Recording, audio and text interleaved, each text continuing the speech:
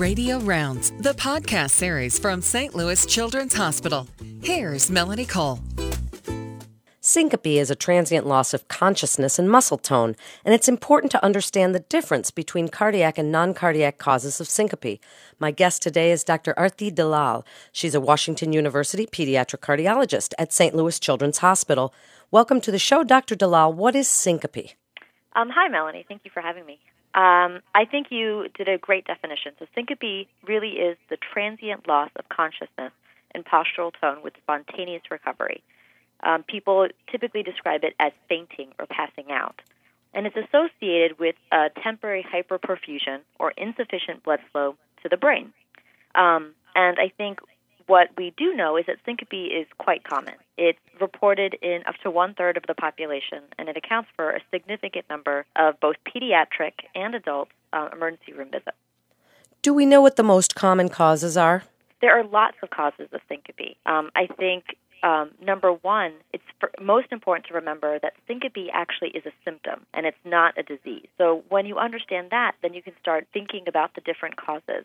So syncope can be something as benign as just passing out because, for example, we were standing upright for too long in a hot room, or, we didn't have enough to eat. Maybe our blood sugar is a little bit low.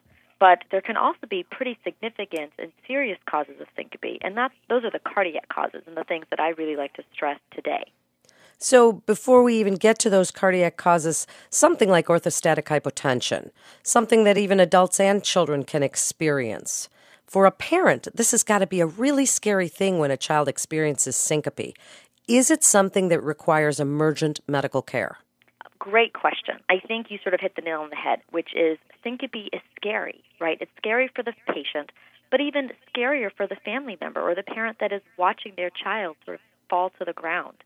So I think the first thing to understand is that common faint, or the vasovagal syncope, which you identified, is something that is not life-threatening. It can be, again, scary for the family and the patient, and a patient might get hurt if they sort of fall and hit their head. But the faint itself, or that syncopal episode, is not life-threatening. And I think it's important to understand how those patients might present. So, for example, the common sort of benign faint usually presents with a prodrome. So, for example, they might have dizziness or nausea or some vision changes before they pass out. Or these patients give a really good history of just not feeling well before they've passed out.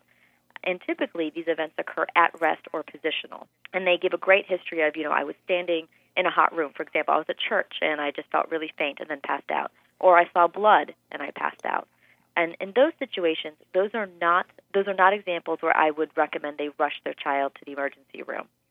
So those pre-syncopal sensations, and if they just simply faint, but they were able to voice the reasons, the hot room, the blood, those are not quite that emergent. But if it just happens, when is it emergent?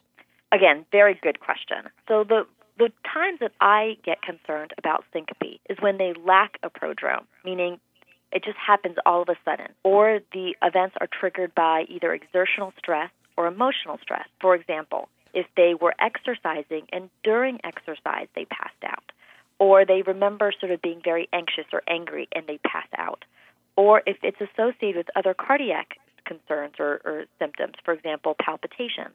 Those are situations that would make me worry. So if a pediatrician sees a child in their office, what would you like them to do as their initial assessment? I think the first thing to understand about a syncopal event is, one, the situation in which it occurred. So understanding the state of the activity of the patient. Were they at rest? Did they move from a seated position to a standing position? Were they standing for a long time? Or did it happen during activity? So, for example, if a patient was running and they said, I was running at peak exercise and I just passed out.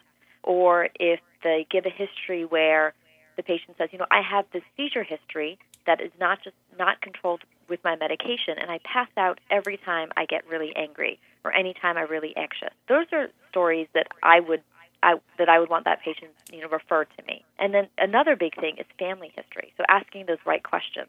Family history can be so telling in a patient. So if they ask the questions about family history and they get a family member that has died suddenly at a young age less than 50, or if there was a family history of a drowning or near drowning event, or a single vehicle car accident, or a family member that has seizures that, again, is unexplained, or a family member that has a pacemaker or a defibrillator, or a family member that was born deaf. All of those things, sort of, when you piece them together, may indicate that the syncope is not just, again, your benign faint, but may be indicative of something more serious, and again, a cardiac cause of syncope.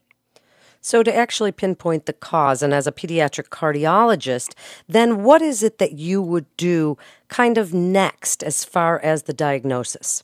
So when we see a patient, or when a patient has been referred to me for syncope, I ask all of these questions. So the first thing I really try to understand is, what was the patient doing when they had a syncopal event? And then the second thing I do, again, is I always ask a really detailed family history. And after I get that information, I can do additional testing. And that might be something like an electrocardiogram or an EKG and an echocardiogram. So those things allow me to get a good picture of both the structure and the function of the heart and also the baseline rhythm. If this happened during exercise, I might also have the patient do an exercise stress test so I can see what their rhythm is doing during exercise.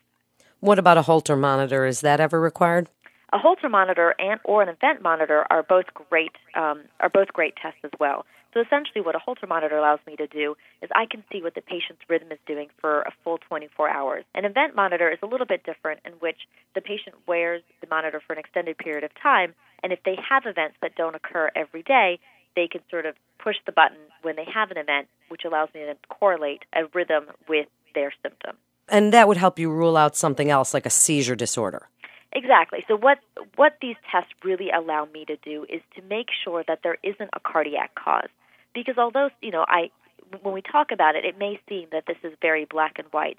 A lot of times it's very gray, and you don't exactly have the best history, and you're not exactly sure the situation in which the syncope occurred. So these tests allow me to help, to rule out dangerous causes of syncope, to make sure that it isn't an arrhythmia or, again, a cardiac-related cause. And then what do you do for the child, and what do you say to the parents to reassure them and give them some hope about this? Sure. So I think the first thing is, if it is benign syncope, which most often it is, the important thing for the family to realize is it will get better. And doing things like increasing fluid intake, specifically water and non-caffeinated beverages, is actually very helpful. And then adding salt to the diet, or sometimes we can prescribe medications. But if it is benign syncope, that will get better. If it is something that I am more concerned about, we do have a lot of treatment options, and usually that requires medications, sometimes, different devices. But the important thing is getting the patient and the family diagnosed. And then we have, at St. Louis Children's, we have a really good team that can help support the family and make sure that they are getting the appropriate care. And Dr. Dalal, what do you do if you figure out that it's a psychogenic syncope? If it's something maybe in an adolescent, or something that's happening in terms of emotional stress or times of anxiety, then what do you tell the parents? So I think that's a great question, because it actually is a large portion of the patients that I see that are referred to me. And, psychosomatic or psychogenic causes of syncope are quite common. And I think it's important that the family realizes, number one, that it is real to the patient.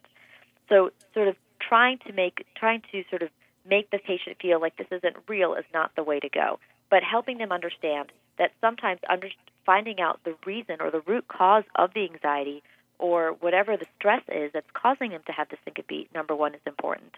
And then two, making sure we offer support in that way. So that can include referring the patient to a psychologist or a psychiatrist, and sometimes even starting anti-anxiety or antidepressant medication. And when would you like a pediatrician to refer to a pediatric cardiologist?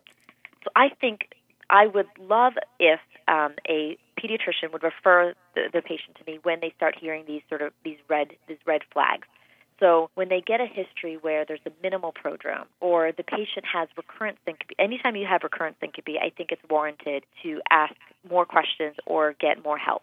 And I'm happy to see those patients. Or if, again, the triggers are related to exercise or emotion, or there's a family history, and those are really big things. And obviously, if anybody ever required any significant intervention, like they needed CPR, please send those patients to me. And tell us about your team. Why is St. Louis Children's Hospital so great to work with? Well, here at St. Louis Children's, we have a huge number of cardiologists, but also within our group, there are 3 of us that are dedicated to rhythm disturbances, or we have an electrophysiology team of 3 cardiologists and a nurse practitioner that is sort of focused on inherited arrhythmias and sort of conduction disorders. But again, within our group, we have lots of cardiologists who are dedicated to children who have these concerns. And I think we work really well as a team, and we're supported by a multidisciplinary team as well, where if you end up coming and you are diagnosed with an inherited arrhythmia, we work with both a psychologist and a genetic counselor that makes sure that not only the patient, but the family is well supported. Thank you so much for being with us today, Dr. Dalal. Dr. Arthi Dalal sees patients at both St. Louis Children's Hospital off Kings Highway in the Central West End and St. Louis Children's Hospital Specialty Care Center in West St. Louis County. A physician can refer a patient by calling Children's Direct Physician Access Line at 1-800-678-HELP. That's 1-800-678-4357. You're listening to Radio Rounds with St. Louis Children's Hospital, and for more information on resources available at St. Louis Children's Hospital, you can go to stlouischildrens.org. That's stlouischildrens.org. This is Melanie Cole. Thanks so much for listening.